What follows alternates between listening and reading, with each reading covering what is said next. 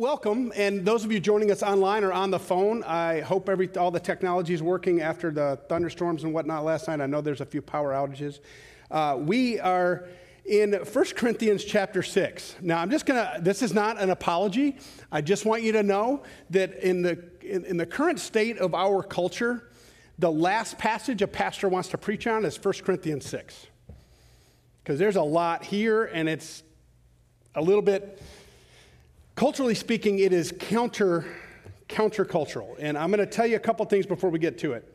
Number one, if you want to read more from Paul and what he says about these particular matters of morality, I encourage you to read 1 Corinthians chapter 6, verses 1 through 12. 1 through 12. We're gonna read 12 to the end, and I understand that Corinth was a shameless culture. And what I mean by shameless is anything goes. It was actually, you had what do you call them? The pseudo-Gnostics, or it developed into Gnosticism. So kind of they were kind of stoic. They thought that everything of the flesh didn't matter, only the things of the spirit mattered. And so they were sophists, I think they were called. That means it's all about wisdom, it's not about the body. And then on the other side, you have what they call libertines, but the heresy that it is called antinomianism. Now, it's a big word, but it means a lawless gospel instead of a law-free gospel. And if you'll remember, when we first started this series on 1 Corinthians, we talked about the temple of Aphrodite and the Corinthian girls. That's what it became known in the region, that if there was a woman who was a bit licentious or promiscuous, she was known as a Corinthian girl. Now, I don't like that. I don't like how when we kind of put those labels on people, but there were about a fifth of the women in Corinth were temple prostitutes. And then you have the church start, people come to Christ, and they kind of get divided, these people early on. Like, some say that I'm going to follow what Peter says, some say I'm going to follow what Apollos says, some say Paul, and there was division. So Paul is not happy with what's going on in the church in Corinth. And then he gets at it. He was talking about the divisions first, and then he starts talking about lawsuits amongst believers, and then he gets to a topic that for us, most of us in the room, probably not going to be that uncomfortable, but for our culture, it would bring up the ire quite stringently. So I'm going to pray, and we're going to talk about it honestly, and we're going to talk about it, though, because they were a shameless culture, and we're a shame-filled culture. We like to shame people into thinking differently, or I'm not saying just saying culturally. If you don't agree with me, I'm going to shame you, I'm going to cancel you, I'm going to destroy you, and vice versa. I'm going to try to approach it not from a shaming perspective, but from a different perspective. Paul goes at it. He even says, I am trying to shame you. He says that in 1 Corinthians 6 in the first half. But that worked then because they had no shame. We have lots of shame in our culture, and so I'm going to try to approach it from a different direction, not because I don't like how Paul did it, but because Paul took the opposite approach with the people of the time, and that is a little different here. So I'm going to try to take a different approach to just let us see the heart of it and not just those people of it. Okay, let's pray. Lord, you're God, and you tell us things that counter what our natural tendencies are. Now, I don't think that I'm hoping that there's not anyone in the room that's really struggling with visiting temple prostitutes, but you're saying much more here through your servant Paul. And I pray that you give me the words to speak, the tenor and the tempo and the attitude that you want to communicate. But more than that, Lord, I pray that your truth goes out, your word goes out and does not return void, but accomplishes that which you've sent it to do. Give us eyes to see, ears to hear, and hearts to receive what you would have us see, hear, and receive. We pray this in the name of Jesus, through the power of your Spirit, for the glory of God our Father. Amen. So I saw this week trying to figure out how to approach this. I saw a video of, it was a local news in the Jacksonville area, of a couple who a realtor was out. They're 60 years old. They're semi-retired. They bought a house on 2 or 3 acres, and suddenly one day they were in their home and they see someone come up with a big camera and they're taking pictures. They put a drone up in the air to take pictures of their property. And this woman comes out and is like, what are you doing? Because, well, your house is on Zillow for sale, and I've got some interested people, but there weren't any pictures except for just the road, the street front. So I'm out here getting pictures to help you sell your property. Our house isn't for sale. So someone had decided, gotten on, claimed ownership on Zillow, and then put it up for sale, and then the contact number was a kind of a spam number, a Google Voice number, that when they tried to call, they tried to track down, they couldn't get a hold of the person. So it took them, they actually had to call the corporate offices of Zillow, and then 2 days later they were able to get their house not for sale. Now on top of that, so that kind of ran me down a rabbit hole. I found a couple in the Georgia area who went away for vacation, so they went up into North Carolina into the mountains. They came back, and someone had moved into their home. They moved into their home while they were on vacation, and then apparently there are rights for, they call them squatters' rights. There are rights for squatters, people that are living in your home. You can't just kick them out. And they called the police, and they had to go through, spent tens of thousands of dollars to go through the legal process of getting these people out of a house that doesn't belong to them. And we see this more and more in border states where people just take up residence and they just treat your property as if it's their own. Keep that in mind as we read what Paul is saying to the church in Corinth. He's quoting things that they're saying. So he says, everything is permissible for me. This is possible, before we get into that, this is possibly things that this is something that Paul may have said to them. When he was talking to them about the freedom that comes in Christ, he may have said, everything is permissible for me. Talking about what kind of food we can eat, whether we have to obey the law or not, the Jewish law, and then the food for the stomach, and the stomach is for food. He may have said, look, don't worry about eating meat sacrificed to idols. It's just meat. But if it causes your brother to stumble, then stay away, that kind of thing. So these are things that Paul may have said, but they became, out of context, they became like little mantras in the church. And it says this, notice this in quotes, everything is permissible for me. And then Paul says, he counters it, but not everything is beneficial. Everything is permissible for me, and then he counters it. But I will not be mastered by anything.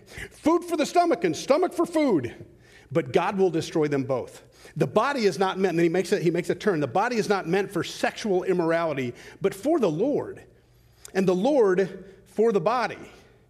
By his power, God raised the Lord from the dead, and he will raise us also. Do you not know that your bodies are members of Christ himself? Shall I then take the members of Christ and unite them with a prostitute? Never. Do you not know that he who unites himself with a prostitute is one with her in body? For it is said, two will become one flesh.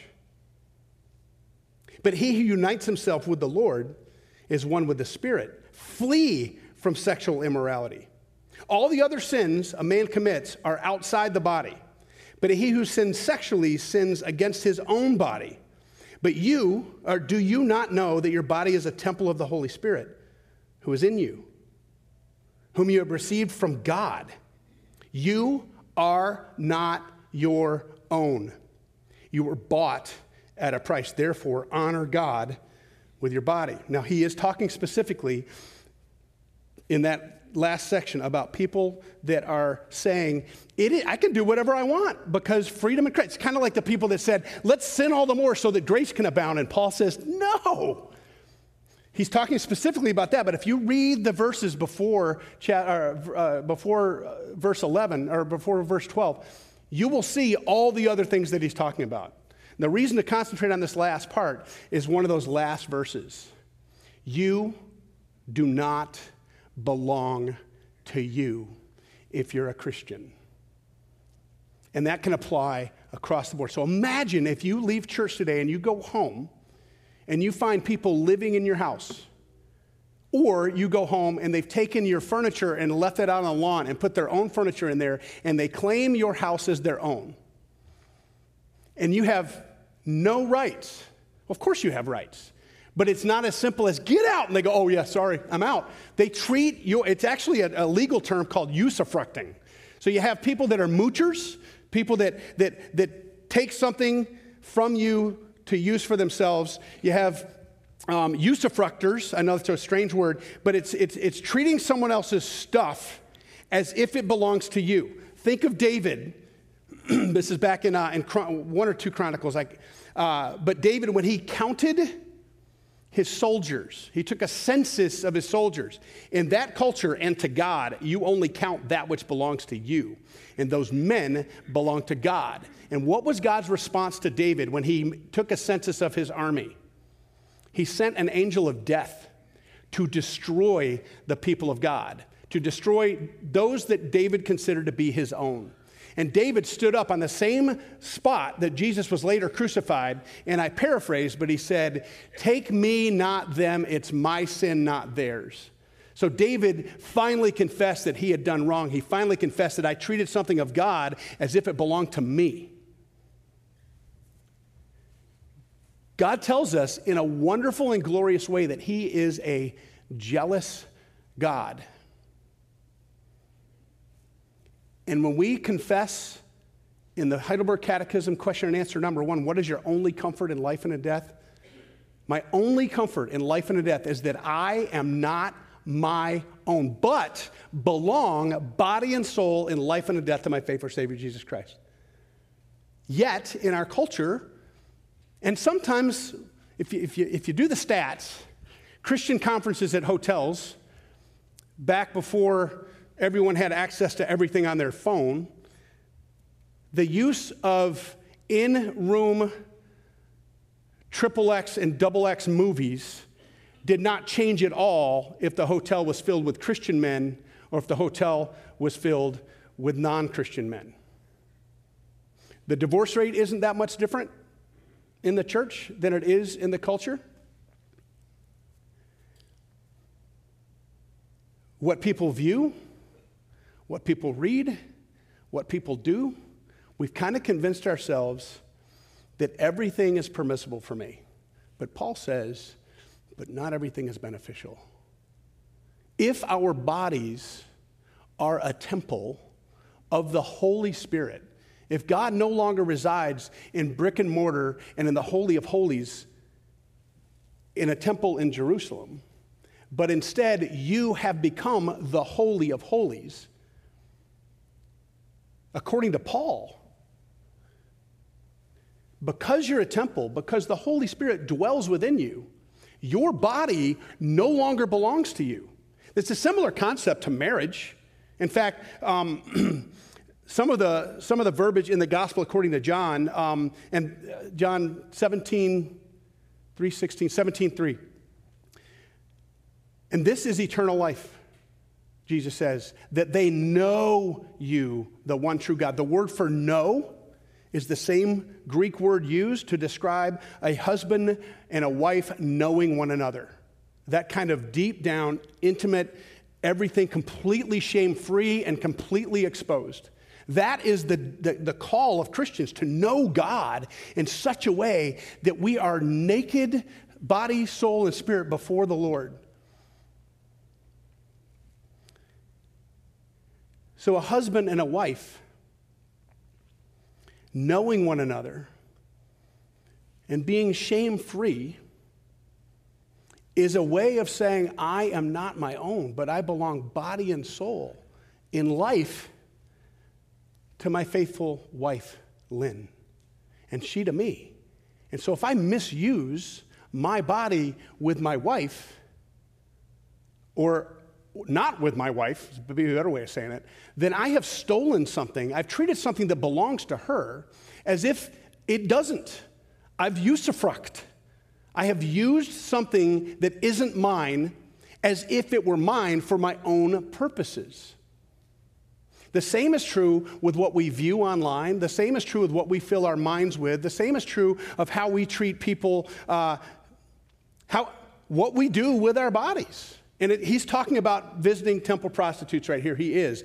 But he's also, if you read the context, he's talking about he has a list of things that Paul says people that do this will not inherit the kingdom of God. And there's a huge list. It's not just this. And I'm not angry with anyone. I just think that we have been, to some extent, each of us has been deceived a little bit. And then if you're deceived a little bit, you get deceived a little bit more, and a little bit more, and a little bit more. We don't talk about purity. Physical, moral, spiritual purity. But you'll remember that we're told that be perfect as your heavenly Father is perfect. So imagine it like this. Think of something that you're ashamed of. I'm not shaming you. I'm just showing you kind of how it clicked. Think of something you're ashamed of that you do or don't do or used to do.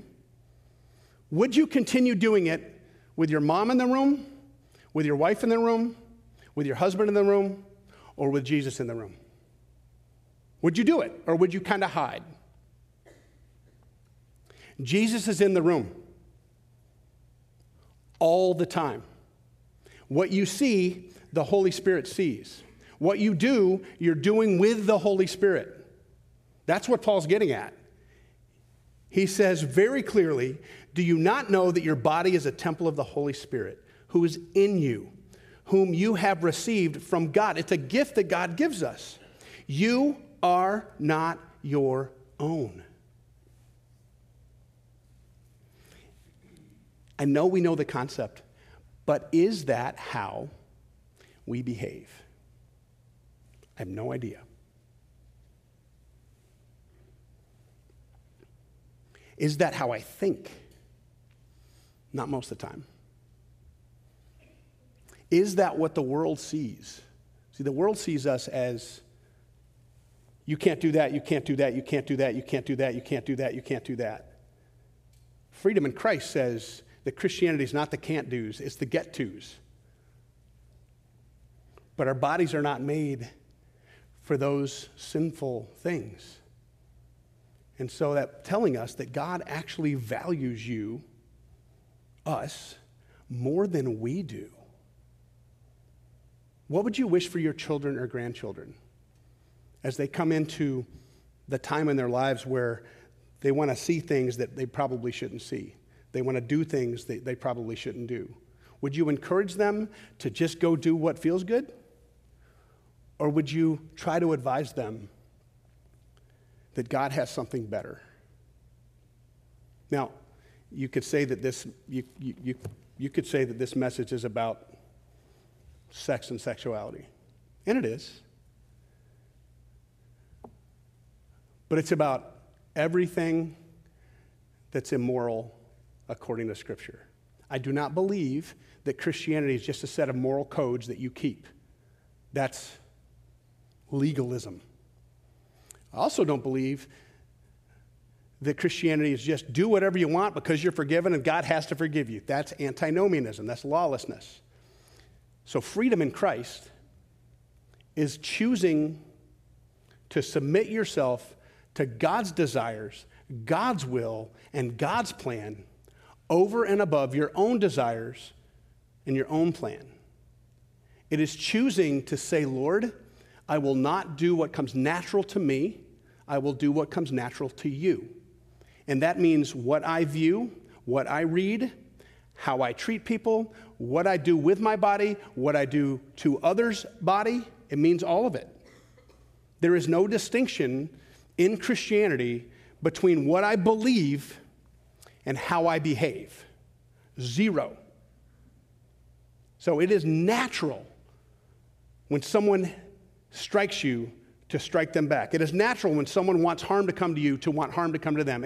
I sat with someone this week who's planning a ceremony, and the family's kind of divided. And because some people are taking shots at the person I met with, they kind of want to take shots back. And they're completely justified in doing so. But it's not the right thing to do. The right thing to do is the hard thing to do. the easy thing to do is the wrong thing to do. 99% of the time. So, if someone came over to your house or wherever you live and they started putting graffiti to mark it as their territory all over the siding of your house, they started parking, they take your cars out, they roll them into the street, whatever happens, they start parking their vehicles in your garage. They throw all your furniture out on the yard, and they bring all of their furniture in. They change the locks, and they tell you, you can't come in. Good? How would you feel? How would you respond? When we misuse the temple of the Holy Spirit, we are moving out God's furniture and moving in our own. We are treating his thing as if it's our thing. That's theft. Are you okay with taking from God what belongs to God and treating it as if it's yours? And if you leave here this morning, or if during the worship services you're singing songs and you're thinking, I don't do that one thing, I'm good. We all do something. We all do sometimes. We do what comes natural to us. We do what's of the flesh. We do what humanity does. And when we do, and we realize it, and we confess it, and repent of it, and ask forgiveness for it, we receive it. But the part of repentance that we often forget, it's not just saying, I'm sorry. It's saying, Lord, this is the thing I did. I know it's wrong. I ask you to forgive me for that thing.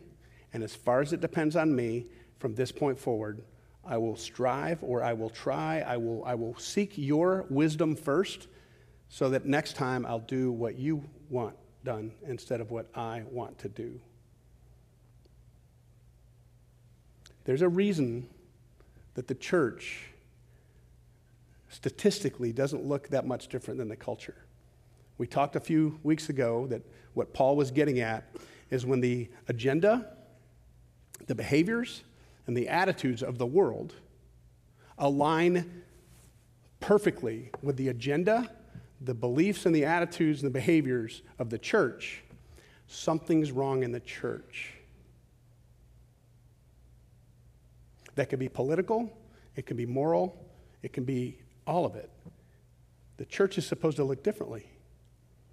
We're supposed to look like God's people, and we're supposed to treat our bodies as if they contain the Holy of Holies. And the Holy Spirit of God sees everything I see, experiences everything I do, and wants to convict and forgive. But he does not forgive if I don't confess. You're not your own. And I know every one of you in this room already knows that. But because it showed up in 1 Corinthians chapter 6, and we're in the book of 1 Corinthians, I can't just skip over it. It needs to be said. It needs to be communicated. And we need to be reminded. Not just you. We. Me too. Let's pray.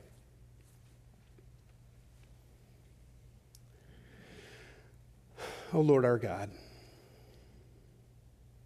when I in awesome wonder consider all the world your hands have made, Lord, I honestly don't think about that stuff most of the time. I forget often that you are God, that you are holy, and that you define holiness, not me. So I pray, Lord, that if conviction for any of us is needed, that with kindness and gentleness and mercy convict us. Show us specifically, we're not being condemned, but show us specifically that which we need to confess. And as we seek forgiveness earnestly, Lord, be faithful to your promises that you will separate our sin as far as the east is from the west. Lord, call us. You have called us, and I pray that you give us the courage to be holy as our Heavenly Father is holy. We pray this in Jesus' name, through the power of the Holy Spirit who lives within us, for the glory of God our Father.